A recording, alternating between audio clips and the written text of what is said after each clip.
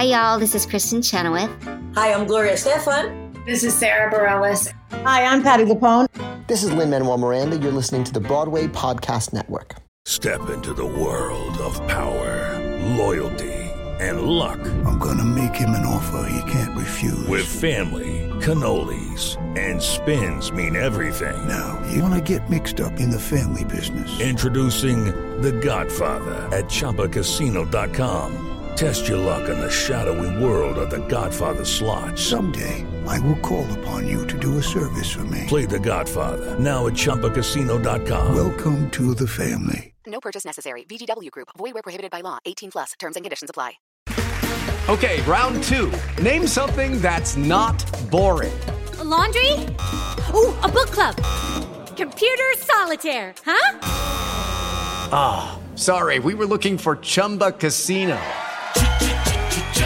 That's right. ChumbaCasino.com has over 100 casino-style games. Join today and play for free for your chance to redeem some serious prizes. ChumbaCasino.com. No purchase necessary. Void where prohibited by law. 18+. Terms and conditions apply. See website for details. Hi, I'm Rob Schneider. And I'm Kevin David Thomas. And this is Behind the Curtain, Broadway's Living Legends. Don't forget to follow us on Twitter at Broadway Curtain and on Instagram at Broadway Curtain Podcast. And make sure to join our Facebook page at Behind the Curtain, Broadway's Living Legends. Kevin, I am excited for today's guest. While audiences across America might remember her as Ted Knight's wife on Too Close for Comfort, or Alan Arkin's wife in one of my favorite films, The In-Laws, of course, it was on Broadway where Tony nominee Nancy Dussault first got her start. Yeah, in the golden age of the American musical theater, Nancy worked with everyone from Julie Stein to Stephen Sondheim, from Chita Rivera to Phil Silvers. She was the first person to introduce audiences to such standards as Make Someone Happy, Cry Like the Wind, and one of our personal favorites, the want song to end all want songs, Rob's favorite, Where is the Tribe for Me? I'll be playing it later. That's right. To tell us how she lost it to Mario Lanza, overcame the curse of Bajor, and how Liza Minnelli stole her Tony, here from Oxnard, California, is the two-time Tony nominee, Nancy Dussault. How did you discover musical theater living all the way down in Pensacola, Florida? Well, I was born there. I was born on the Naval Station because my dad he'd gone to the Naval Academy, he was in the Navy, but we never stayed there. I mean, I think I left when I was like 8 months old, and I had never returned. We lived back and forth. We never went overseas because my dad, during the war when he was overseas, was always on secret missions, so we never got to partake of that part. But it was, I took my little piano lessons. I was mad for the piano, my little tap classes and stuff. But it wasn't until I got into high school. My father was stationed at the Pentagon, and we were living in Arlington, Virginia, and I went to a very big high school, Washington Lee High School, and got in the choir. The choir teacher, who was a graduate of Northwestern, and I knew we had a good choir because everyone wanted to be in it, and we traveled. We did concerts all over. But she came home from school with me one day and sat my family down, and including me, and said, "Do you know that Nancy sings?" And she said, "I mean, really sings. Do you know that?" We all, including me, went, "No." She then said, "If you can afford it, whatever, I would like to recommend a singing teacher." And so I started singing lessons, and I started doing little things around town. I started doing a local television show singing, and it was so funny because at that point, I was in love with Jane Froman.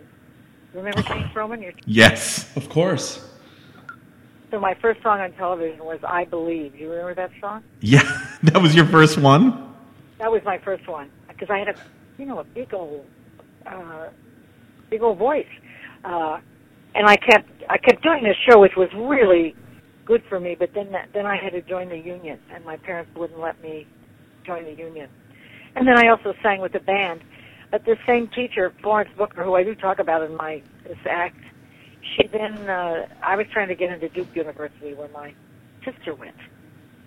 But she said, "No, you're not. I want you to go to Northwestern." And she just picked up the phone and called them like in March or something before that fall, because I had been accepted at Duke. and just said, take her, and they went, okay. So that's how I got in college, and now I help kids get in college, and it's so really hard. I can't believe what they have to go through. It's rigorous. Oh my gosh. Were your parents supportive of you pursuing this career? No, not at all. But they were thrilled that I got in this good school, and I was in the music department. I think if I tried to get in another school at Northwestern, I might not have been able to get in, but because of her persuasion. And then later I found out she was considered one of the leading music teachers in the country. She was, in the top 10. Oh, wow. So her word did mean something, and, off I went. And that was probably the luckiest break of my life, besides her telling me that I could do this. It's, I didn't grow up doing shows in my garage and dinner for my parents, and I had no thought of going into the field or ambitions. I like to sing. Right. And my sister told me recently, she said, Jesus, you sang all the time around the house, you drove me crazy. And I don't even remember that. I don't remember that. I do know I used to make up songs when I was little and do all that, but it was not my world, Who were your favorite singers?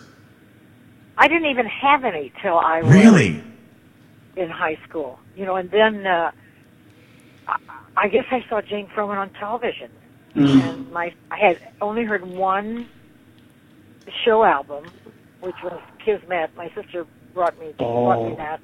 Nice. Then I started liking from the radio Frank Sinatra. Yeah. And then, I loved all those ladies in the movies. I loved Deanna Durbin and Judy Garland and all those ladies. And then I fell in love with Mario Lanza. And I tell this story where we had one of those big radios that sat on the floor, big oval-shaped radios, and the speakers were stripped down the front of the radio. And I used to get a station where I could hear all these people. And when Mario Lanza would sing a song, I would press my back up against the speakers because his voice used to resonate on my back and shake me up. And somebody said, that was probably your first sexual experience. You and Mario Lanza. Yeah, me and Mario Lanza vibrating my backbone. It was just but I just didn't know. I didn't, kids today, from the time they're born, know all these singers. They watch all those shows. I only knew a little bit from the movies. I didn't even. Now, what did you study at Northwestern University?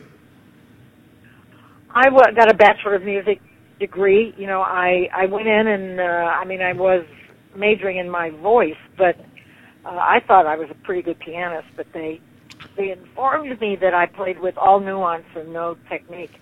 So they started me all over again. But it was great that I could play the piano. But I majored in voice. But I had to take conducting and orchestration and, all those. But then I started, I got my first serious job where I got my equity card was when I was in college at a Highland Park Music Theater outside of Chicago. And that was a big turning point for me. What was the show that you got your equity card on? The first show we did was South Pacific. Oh, nice. And were you Nellie? Again, I had I was in the chorus. I was 16. Oh, jeez. Oh, yeah, okay. You're right. Oh, gosh. Okay. Yeah, that would have been Yes, something. I was called jailbait because I was underage 2 seasons. Because I started school early, so I was underage. But again, at school, I had another teacher who she entered me in every contest. I sang excerpts from Carmen with the Chicago Symphony. I won that. Wow. Oh God, and nobody recorded anything in those days. I just went home and I did Carmen at school, the big opera, my last year, and I thought, what a shame. Yeah. Boy, because I would give anything to see that. I bet you were brilliant. Yeah. When did you? Had you ever been to New York by this time to see any shows or anything like that, even as a teenager? Yes, I went, and I can't remember when. I think it was,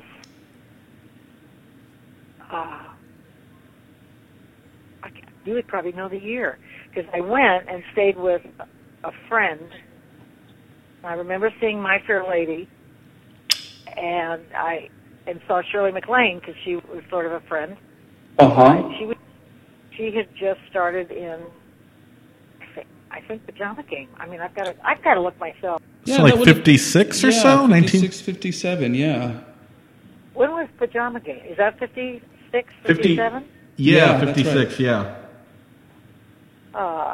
And did you see Julie Andrews in My Fair Lady? No, her understudy was in. Oh. And but what shocked me was, after having only seen movies, and of course I was sitting way up in a balcony, was I thought, oh, the floor's so dirty. You know, it wasn't like the movies where they danced on these glass floors. Yeah. Oh, yeah, it's all glossy. Everything was so sleek and beautiful. I was kind of stunned by that. And then I do remember someone taking me to see, you know, Bells Are Ringing. Now, what year was that? That would have been around the... 56, I want to say, yeah. Well, then it must have been at that... Then I'm going to say that's when it was. I was in New York. And Wow. I remember we had tickets. A friend took me who I'd worked with at the Highland Park Music Theater, and he knew Sidney Chaplin, who was in it, and Hal Linton, the standby. So we went to get coffee, and when we were waiting, he said, "There's Judy Holliday." And I looked over, and there was this little lady with a babushka on. I mean, a real, like, old-fashioned scarf tied around her head, and dark glasses. And I was so stunned because she had black suede wedgies on with orange socks and a big overcoat, old overcoat. And I said, "That's the star of the show?" I mean, I was really horrified. And when she came out on stage, I gasped. She was so adorable. And so wonderful. I couldn't believe it, that weird little person that I had seen in the drugstore. I was getting coffee because I was just so enchanted with her. She was so adorable. Oh, yeah. I was saying, for those of us who never got a chance to see Judy Holliday live, what made her so special? One, she was so darling to look at, you know, with the dimples and the smile and the eyes and the short curly hair, and she was very unique. I mean, like Bernadette Peters is very unique. She happened to be very unique with the voice, with the look, that she had such a reality about her, truthfulness about her, with all of that going on, and she was funny, you know, just deliciously funny. And I hadn't seen anybody. She was the first one I saw that was funny, you know, as a leading lady, you know, that was, you know, because in the movies they were either a true leading lady or they were a character actress. You know, you didn't see that combination of humor, and yet you know, her voice was not. She was not known as a glorious singer, but you know, she sure knew how to do a song. I just loved her. Did you go to New York immediately after college? Did you graduate and then go right to New York? I had a job. I think I missed my graduation. I had a job at the Cohasset Music Theater, so I went right there. And we were doing Can, and that was a theater in the Round. Have you ever been to Cohasset? No. It's big. It's still going, but they do concerts mostly now. But one day in rehearsal, and this was like within the first 2 weeks, the girl in front of me went tearing down the aisle and tripped, and I really tripped over her, and then about 5 people fell on me, and I really hurt myself. And I continued in the show. I even opened it up, but then I reached a point where I couldn't walk. I couldn't sit, and I couldn't walk. Oh, my God. I was dating someone then who became my first husband, but he came up to see me, and finally he took me to a specialist because the theater doctor kept saying, "Oh, you've pulled a ligament. Just lie down for a minute." But he took me to a specialist. He said, "Oh, my darling, you have to go home." I had cracked my spine and herniated a couple of discs. I mean, I was wow. Oh, my God. in agony. And so I went home.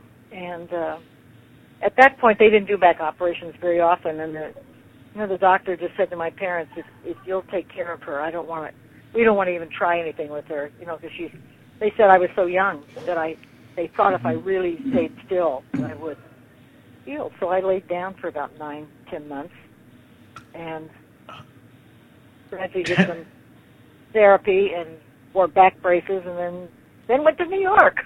Wow. So 10 months. That was just crushing for me. I remember just sobbing. I thought my life was over. And my mother, my parents dragged the mattress and put it on the living room floor so I could watch TV. Oh. My mother would vacuum around me every day. I couldn't sit up. I would roll over on my side to eat. I'd have to crawl to the bathroom, and it was really, really a hard time for someone gung-ho, ready to hit the excitement of New York. But I got there. And I had money from insurance from the fall, so I even had a little pot of money. Wow. And I moved in with 2 girlfriends from Northwestern. We lived in a one-room apartment. Do you remember where you were living? Yes, it was on 69th Street, right off Central Park. Lincoln Center was just being built. Oh. And the apartment, I have to say, was a big apartment. It was a big studio apartment with a very big kitchen and a very big bathroom.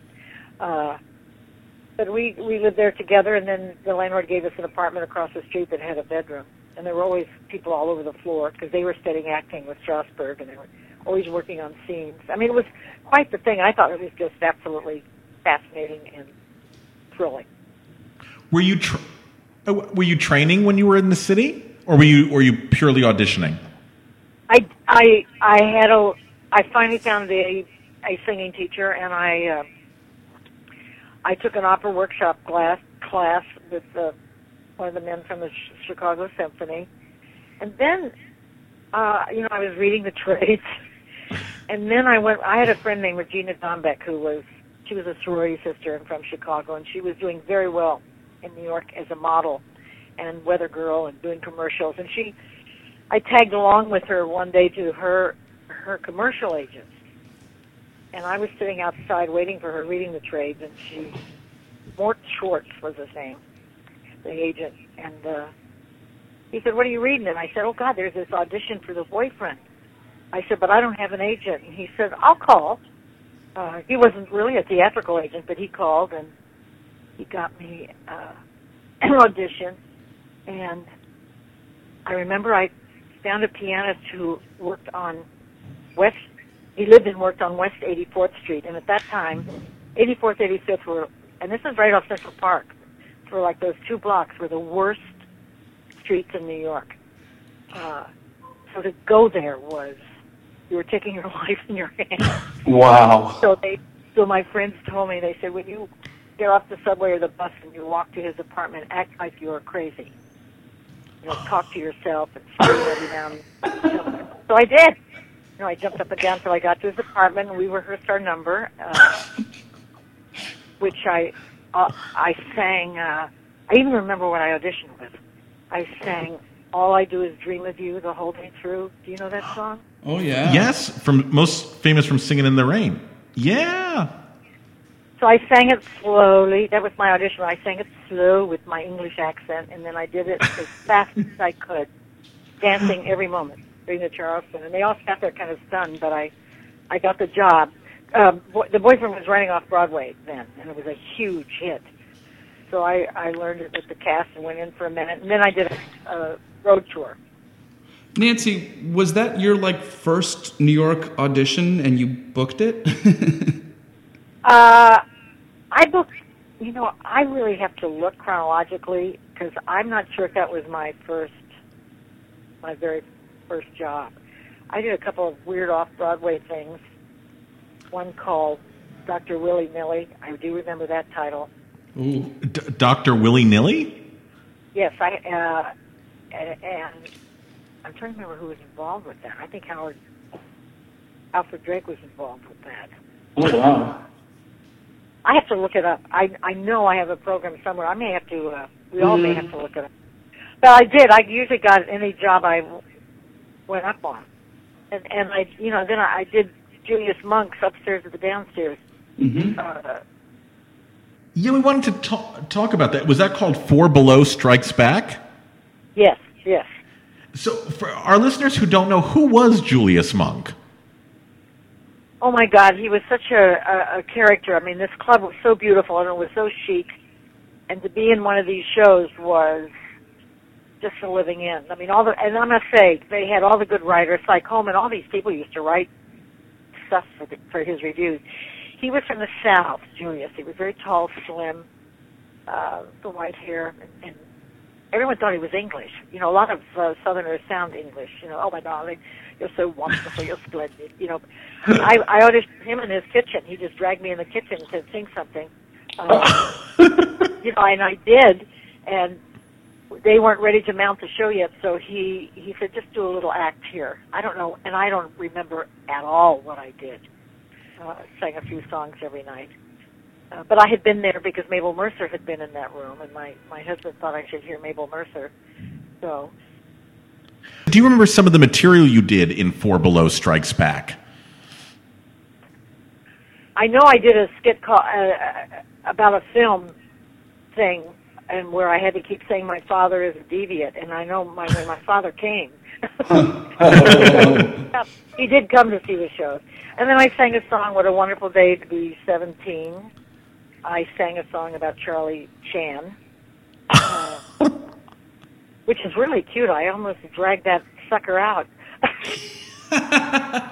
Maybe we'll see it in the cabaret. Yeah. We did fun things. It was... I mean, that is the best training of all. That's why I think some of our best performers now come from Second City. All those things where you do all the different crazy stuff, Mm-hmm. And it was the off-Broadway show diversions plus this one. You were free to offer, other lines or your opinion or your whatever you want, or try things. You were encouraged to experiment. So it was a real good training ground. But from the Four Below Strikes Back is where I then got the audition for Do Re Mi. But meanwhile, I'm trying to see again. I've lost the sequence of my working. Well, I also was with the New York City Opera for 2 or 3 years. Yeah, you did Carrie, I believe, in Carousel, but I think you did that in the mid '60s after. That was part of Jean Dalrymple's. And what I was going to ask Karen, because I can't remember, I didn't know if they did 3 shows in the spring and then 3 shows in the fall. I don't know if they did that many. But it was at City Center, and it was a big-time job. It was just a great job to have. But the opera company was separate. I was literally with the New York City Opera doing lighter things. Like I did Street Scene and the Mikado, and they kept... Julius Rudel was the conductor, and he kept bringing me in like every 6 months to sing for him. Oh! And the last time I came in and sang, who knows what, some little aria, he said, I'm ready to bump you up. Oh! Like bigger parts, more legit opera, and I went, oh no, I'm leaving. Oh, wow. I want to do musical theater. And he was quite disgusted. I was going to say, who do you influence on you as a mentor?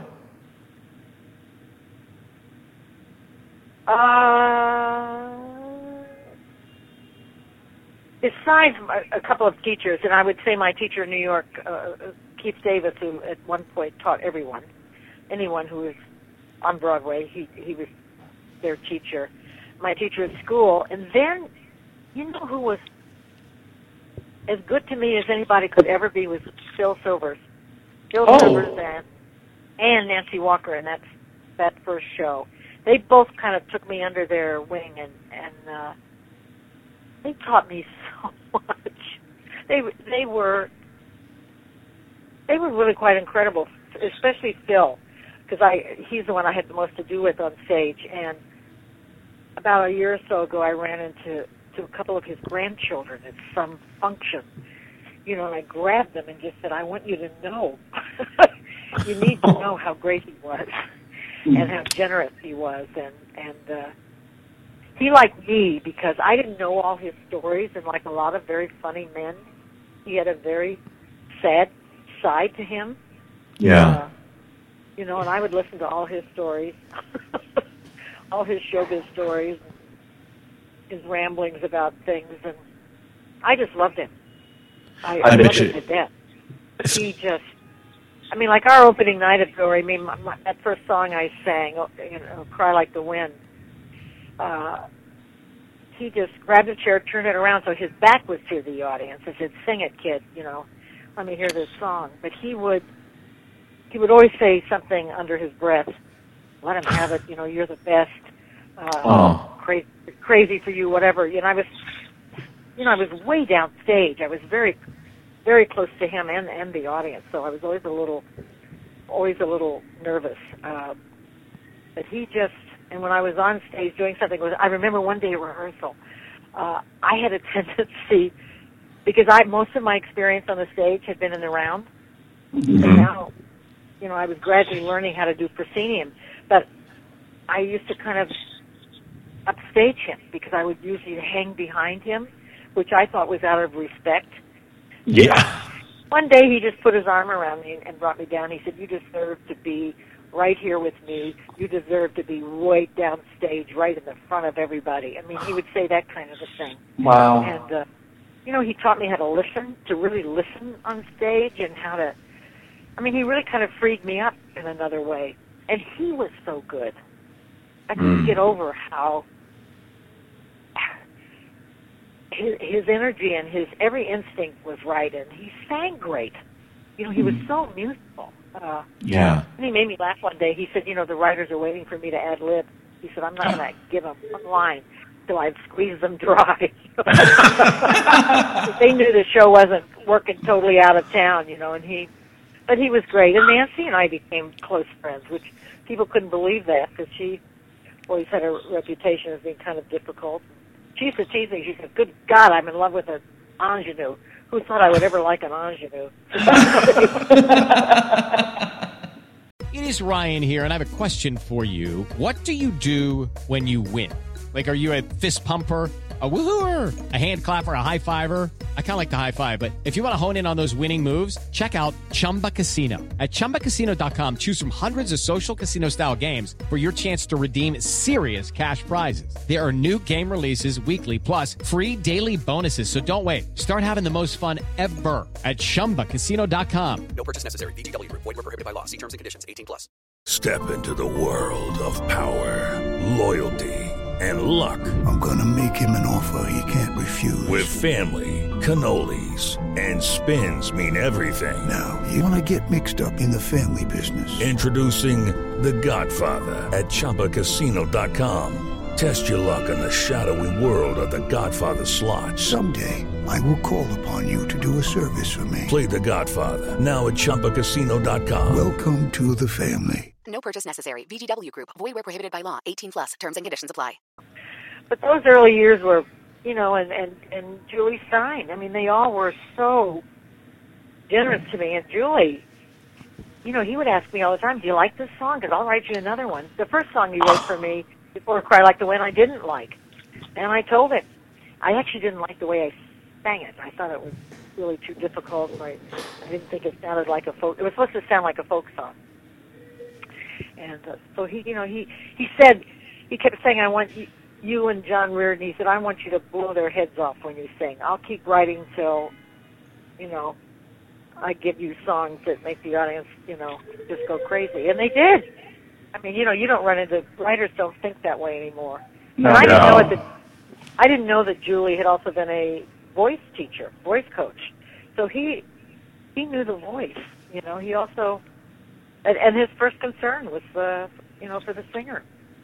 So he did well by us. He really Boy, did that's well. special. Yeah. Oh, yes. Yeah. And, you know, I'm sorry that as the years went on, that I didn't stay closer to him because he's still one of my most favorites ever. This crazy little man who was such a brilliant writer. I mean, Phil Silver said, so cocky, he was so successful so early, he said, he used to go to his publishers in the Brill building and just open the door and throw them on the floor. Here's another one. You know, here's another hit. And walk out. So I'm really happy that I got there early enough to experience the Brill building and these writers. I made a list before I did this recent act. I made a list of all the composers I had known and worked with, and I was stunned because it's really quite a group. I must say. And then you received a Tony Award nomination for Do Re Mi. Yes, I did. The first of two, I believe. Fun thing about that was, at that time, I mean, I truly was a secondary player. You know, I was not the star of the show. But also in my category was Tammy Grimes and Chita Rivera. But they weren't in the star category because their name was not above the title. Your name had to be above the title. Oh. So and then years later, when I was nominated for a Tony for Bonjour, and I had a pretty good shot at it, at getting the Tony, but the day before the announcement came out, Hal Prince put Liza's name above the title so that she could compete in the starring role. Oh. I went, oops, there it goes. Now, that was awkward because, you know, of course, in Bonjour I was working with Cheetah. And, and she was not nominated, but by God, we got dolled up and we went to the ceremony together. Yeah, you did.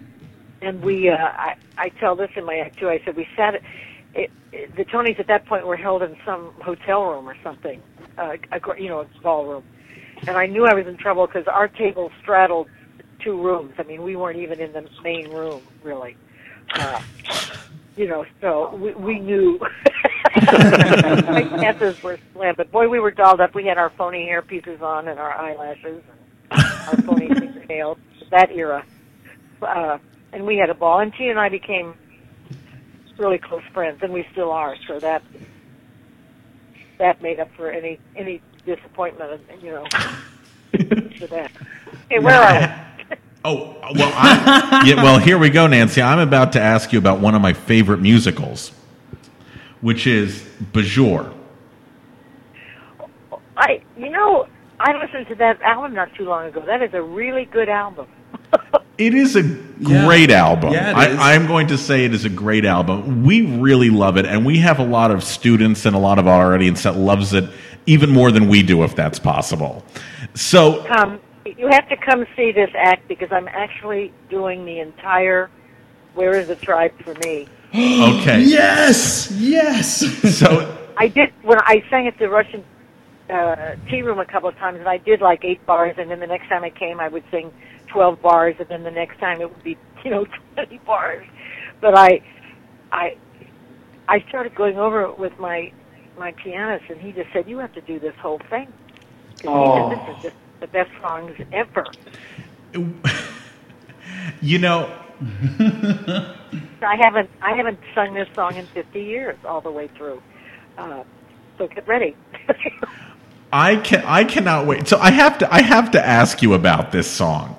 Were you able to do all of those noises, and they discovered that and they wrote the song around that, or did you learn how to make all those sounds? How did this go?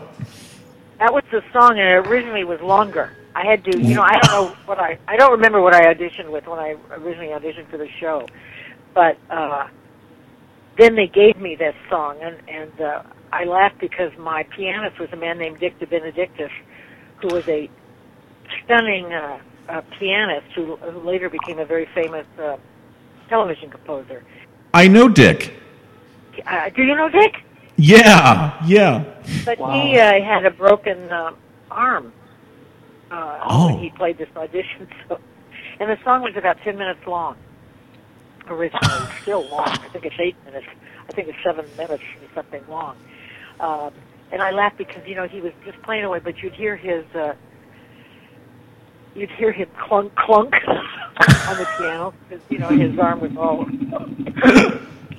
braced up. And he actually got the job that day as the dance arranger. Yeah. So he even beat me getting the job. I wish I could remember who was up for it beside me. I just don't remember. I think somebody had mentioned, yeah. A school contacted me because they wanted to do the show, and I always say the original script was a really good script. It needed some work, but what happened was, Cheetah was the star, and it turned out that my role was the better role.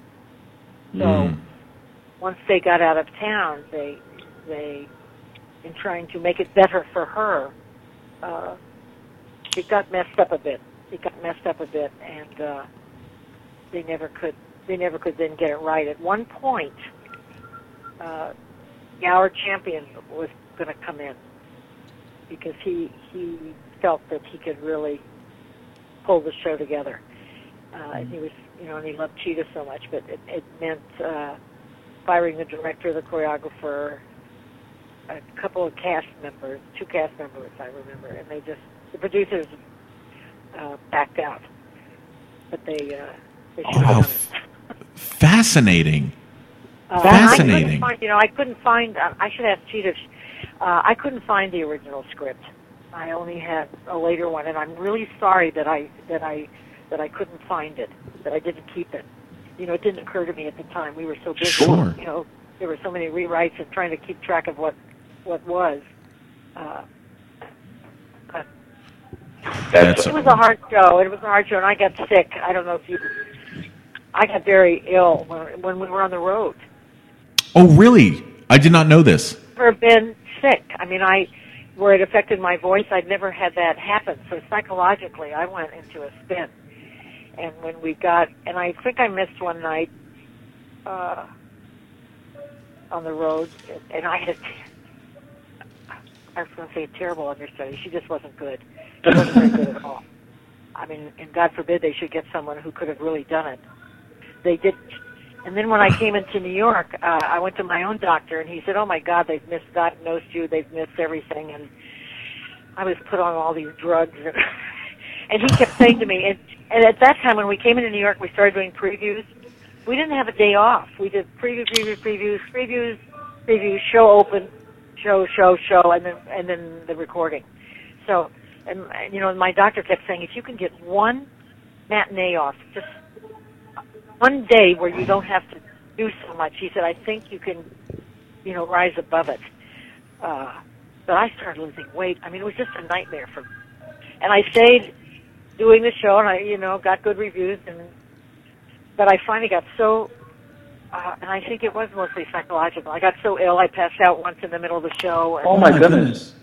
So I finally got out, and at that point they were allowed by the rules, equity rules and everything, to send me to a doctor of their choice. So I went to a doctor of their choice, and I came in his office, and he was a German man. My speaking voice was husky, everything was, and he said, "Oh my darling, you're in such trouble." And then he recorded me, and I sounded fine. It was like the voice sounded like it was okay. He said, "No wonder they don't think you're sick, because for some reason, your voice sounds very clear." But I couldn't hit certain notes, and it just wasn't strong, and and like I said, I was such a mess. And what they did, the other thing they did during the previews, when they knew I was having a little trouble, and when they knew I wanted to take a day off, or I wanted to, 2 days off, whatever, they would always make sure someone was in the audience that I could see, that was close enough, to the stage, like Florence Henderson. They'd always have somebody sitting there that could have replaced me. They did that. They did that also. They were really stinkos. Oh man! And I wasn't strong enough to say, you know what, or just not come one night. I could have just called in and said, I can't make it tonight, and put on the understudy, because they would not have had time to replace me. Really, I wasn't thinking straight, and obviously my agent wasn't thinking at all. So, but I finally did get out. But that same doctor, their doctor, gave me some medicine, and he said, "You take these pills,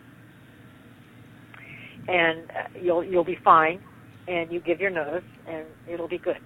Well, the pills had me singing like a lark, so I didn't give my notice right away. And when I came back to him, he was horrified because he said, "I can't give you any more. They're steroids. I mean, they were very strong steroids."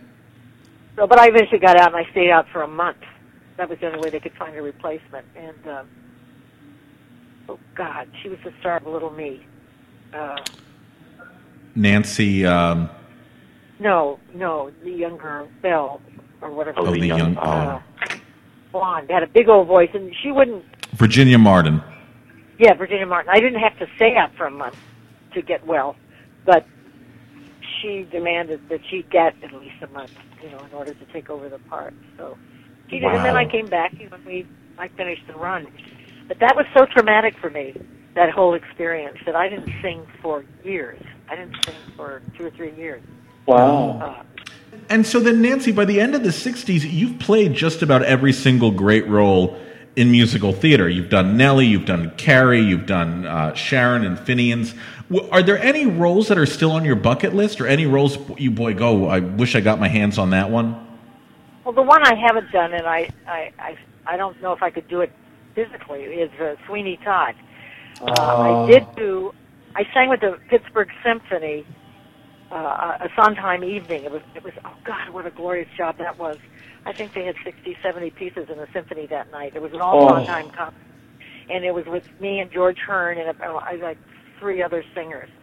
So we did that huge hunk of Sweeney Todd. And I mean, Karen's done the role, and I said, Jesus, did I have to work on that sucker? I think I spent a month working on that scene. Mm. And George Hearn, who is the best I've ever...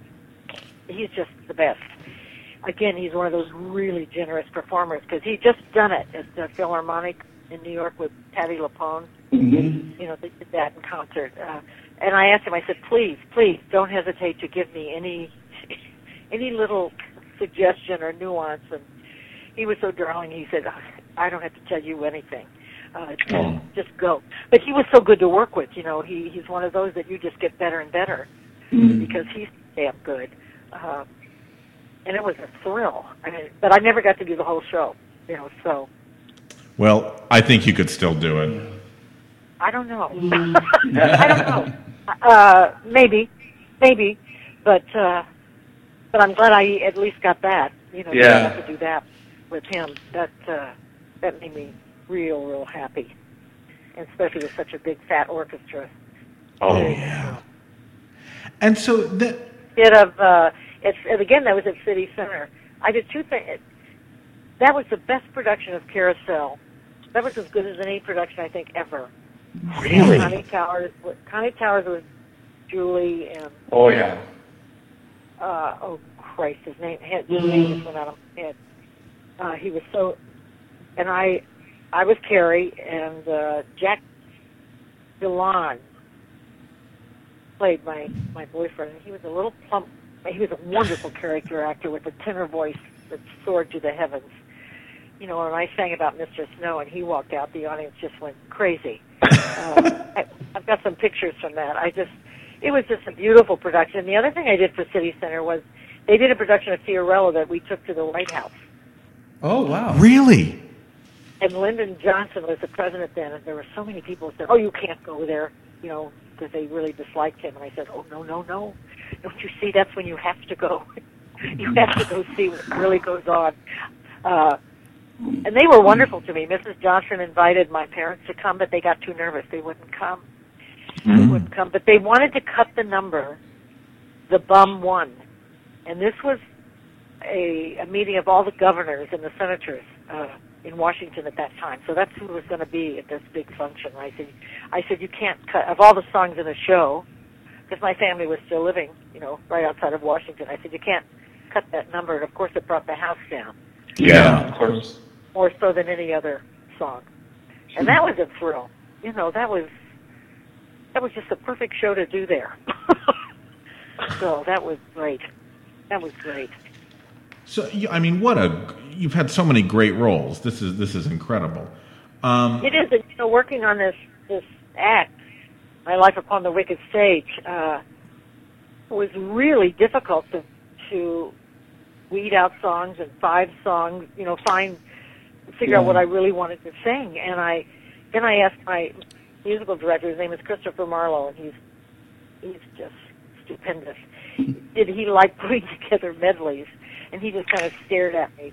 But we together, along with my husband, who is a director, he helped us put this thing together. I made cards, they're index cards of about 100 songs, and then we wheedled them down. But it is about 9 minutes long, 19-minute medley, and it really turned out great.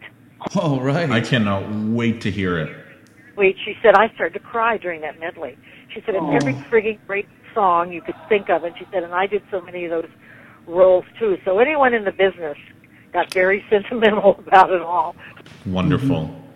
It was a perfect reaction, and because I didn't know if it would hold, but I even said at the beginning of the act, even if you don't know who I am or whatever, I said, this is all about the music and the men and women who wrote it. That's I wanted to take it off of me, me. I think it's a smart idea. Turned out to be about that, which was very satisfying. So I cannot wait to listen to it. Oh, well, you're wonderful. I'll come get you if you don't come. I'll just... we'll be there. We'll be there with bells on, probably singing along with you.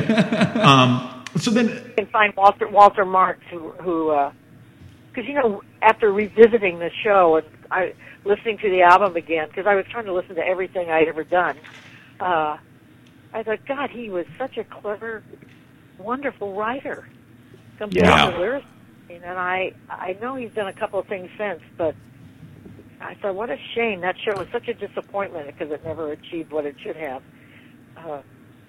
So I would like to see if I could find him and see if he could come. That would be great. I mean, I think it's time for us to re-examine and reinvestigate that show and that score, because I really do think it's fantastic. I just don't think it's gotten the credits deserved yet.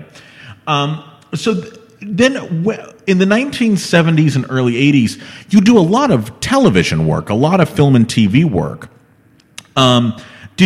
Did you always know that you were going to be going on to film and television work, or did that come as a surprise to you? Oh, what was interesting, and this is I did a play down at the Public when Joe Papp was running it. I did a play called Trelawney of the Wells, which just got stupendous reviews, and but it was the newspaper strike, so it didn't run as long as it should have, and that was a big thing for me. And at that moment, my manager said, if you don't come out to California, he said, I won't be able to book you anymore in the summer or anywhere if you don't get on television. And I lucked out, and Joe Papp was so mad that I left New York to go there, but I did, and I lucked out because I got a series. And then, because of that series, my husband and I we would mount a show every summer that I could tour in, because I'm getting my act together a lot and things like that. So he was right, but he said, if you're not on television, they're not that interested. That's fascinating. So you had to have a large TV presence before you could start doing a lot of the summer stock and a lot of the regional theaters. I mean, I had done some stuff, but to be able to continue. John Kinley, a man who had owned 3 theaters in the Midwest, was the first one to start that, hire TV stars for his summer theaters, and then it proved to be really successful. And it still is. No, that's what was on Broadway. Half the people on Broadway are, not that they are incapable of doing that job either, but they've become famous because of television. Yep. Did you enjoy going on the road? I did. Especially later, because, when I was married to my first husband, I never went on the road, except I had to do Do Re Mi because it was in my contract. And I didn't understand that. Another fun kind of thing is I didn't mention was when I went into Side by Side by Sondheim, the only time first time and only time I ever did that. I put it in my contract that I got to sing "Send in the Clowns," because that was the only song I knew when I was. I have to say, and we'll show this to our listeners, but there's a beautiful clip of you singing "Send in the Clowns" on YouTube. There is? Yeah, I watched it last night. Are you oh, really? I've never seen anything "Send in the Clowns." And it was funny because they hired Georgia Brown after me.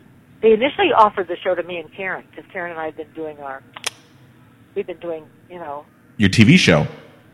And she could not do it because she had just done a pilot. And couldn't get out of it. She had to wait and see if the pilot sold. So they brought in Georgia Brown, and at one point Hal Prince said, Georgia would really, that would be a really good song for her. And I just said, yeah, it would. I want to sing it. And, and Georgia she again was a wonderful dame. She just was great. She said, oh, honey, I don't care. I'll find something, something else. So. I love that. What I have her online is from Side by Side, which I was so glad. I don't have a video of it, but it's a singing a song called "The Two of Us." It's we'd written for Kukla, Fran, and Ollie. Yes. That they had never done, and then when Bert Tillstrom took over as the narrator for the last few months of Side by Side on Broadway, they put the song in then. And some nice man sent me a copy of the music because I didn't even have a copy of the music. Somebody had the soundtrack of it, and it's amazing what people have. Yes. Oh, it is. Shocking. I will send you the clip of you singing "Send in the Clowns." I will do that tonight, so you can take a look at yourself. And then, not a lot of people know this. You were the first anchor of Good Morning America. Is that correct? That is correct. And that came out of the blue. It was funny because I was in California just for a while, and I had gotten like 3 phone calls from, let me hope I remember his name. It will come to me. A producer that I knew, and I thought, oh God, he's asking me to do another benefit. And so I didn't return phone calls for days. And finally I went, Nancy, yes, I do talk to myself. Being more professional, so I called him back. And he told me about the show, and they wanted me to come in and meet Leonard Goldenson. And I said, why did you even think of me? I mean, they'd already hired David Hartman. I said, this is out of the blue. And he said, well, I've seen you on the Merv Griffin and these talk shows. And and the fact was I had done very few of them. And I didn't frankly think I was that good. But anyway, I went in and met Leonard Goldenson, and he told me all about it. And then they took me into a studio like the next day, and David interviewed me, and then I did weather reports, and I read commercials and did all this thing. And, we started in like a week. Talk about being unprepared for a job. Jesus. And they were going to start live immediately, but they couldn't. The crew, nobody was quite ready to do that. So, but that was a tough job because I didn't know what I was doing. But God knows I loved it. I just met everybody in the world. I mean, talk about a wonderful job, but it was hard for me being a Broadway lady to get up at 3 or 4 in the morning or 5. Oh, no. Because like the day of the Macy's parade, I had to get up at 3 to go watch them blow up the balloons. Tell us very quickly, though, about your involvement at UCLA and their musical theater program. How did that happen? Yeah. I was a student of a very, very good friend of Nancy Walker's husband, David Craig. Mm-hmm. He was very good friends with a man named Mel Shapiro, who was head of the department at UCLA. And they were left money by Ray Bolger's estate to start a music theater program. So I was recommended. So it was just me and a choreographer who started the program. And my first class was with the MFAs, which was great fun. And I stayed for about 5.5 years, and then kind of money-wise, and I had Karen hired and some other people hired. Money became an issue for them, so they let us go. It was cheaper to job in people by the quarter. It was easier for them to do that. But at least I did it for a while, and it was. You got it started, yeah. And passed on all your knowledge to the next generation of artists. Nancy, I cannot even... Teaching, I still teach and do private coaching, and my husband and I both taught every summer for like 12 summers with the Broadway Theater Project down in Florida, and then the Performing Arts Project, which is in North Carolina. And now we just kind of do it every now and then. If someone needs some help, we do that. So that's good. It's all good. Yeah. That's great. Nancy, I cannot even begin to tell you how much we appreciate you taking the time to talk to us today. Mm-hmm. And there's more. We know there's more. There's so much more. It was a real pleasure to talk with you both, and I'm flattered that you are so interested. So thank you. Well, we are honored, and we cannot wait to see you at 54 Below. Tune in next week for orchestrator Larry Moore. Where is the tribe for me? We're living in some primitive stage. Is that unstudied breed who've somehow managed coming of age unhelped by Margaret Mead? Where is my ethnic group? Where are those savage pre-Adamites who live unseen, unknown, waiting to show me puberty rights that I can call my own?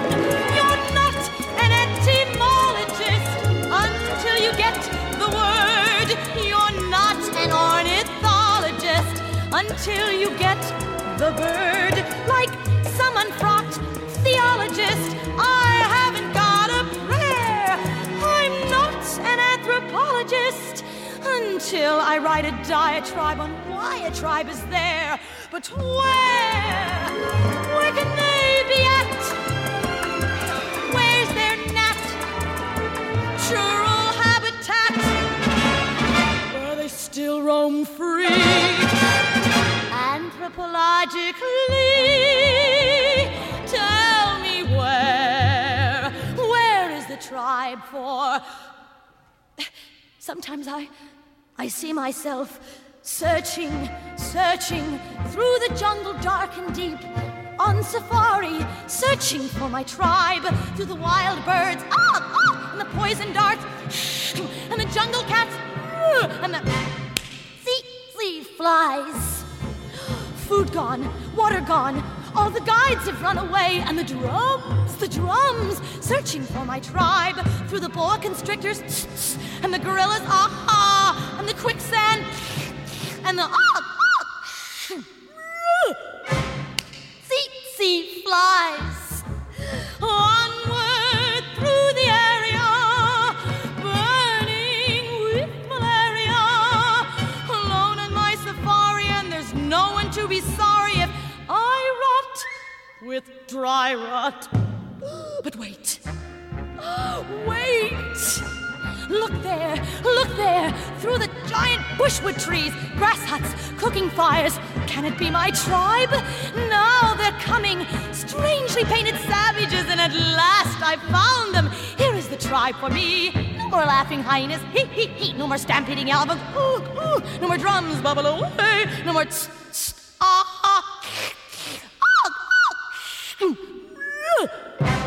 tsetse flies. Oh yes, here is my tribe, and now they come to greet me, crying, Bwana, Bwana. Well, yes, I Bwana tribe, and they take me to meet their chief, and I enter a large hut, and I hear the strange music of...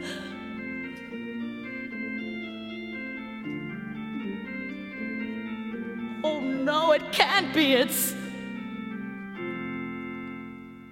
Albert, you've beat me to it again. Albert, tell me please,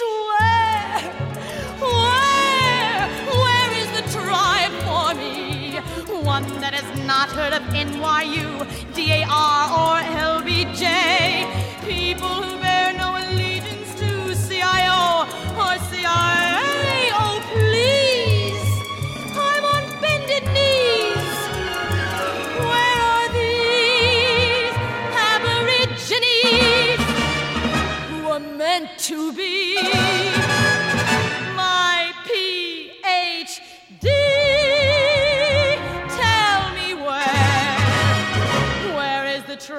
tribe for me.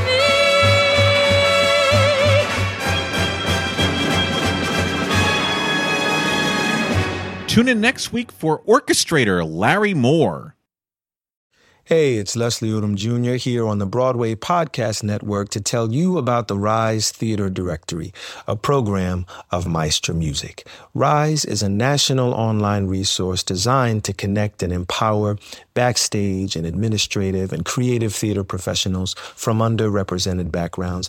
If you work or aspire to work in the theater community, this can help you find your next project. And if you hire theater professionals, search the Rise Theater Directory to find your next team. Create your profile now and get more information by visiting risetheater.org. That's theater with an RERISETHEATRE.org, because only together we rise. Hello, it is Ryan, and we could all use an extra bright spot in our day, couldn't we? Just to make up for things like sitting in traffic, doing the dishes, counting your steps, you know, all the mundane stuff. That is why I'm such a big fan of Chumba Casino. Chumba Casino has all your favorite social casino-style games that you can play for free anytime, anywhere with daily bonuses. That should brighten your day a little. Actually, a lot. So sign up now at ChumbaCasino.com. That's ChumbaCasino.com. No purchase necessary. VGW Group. Void where prohibited by law. See terms and conditions. 18+.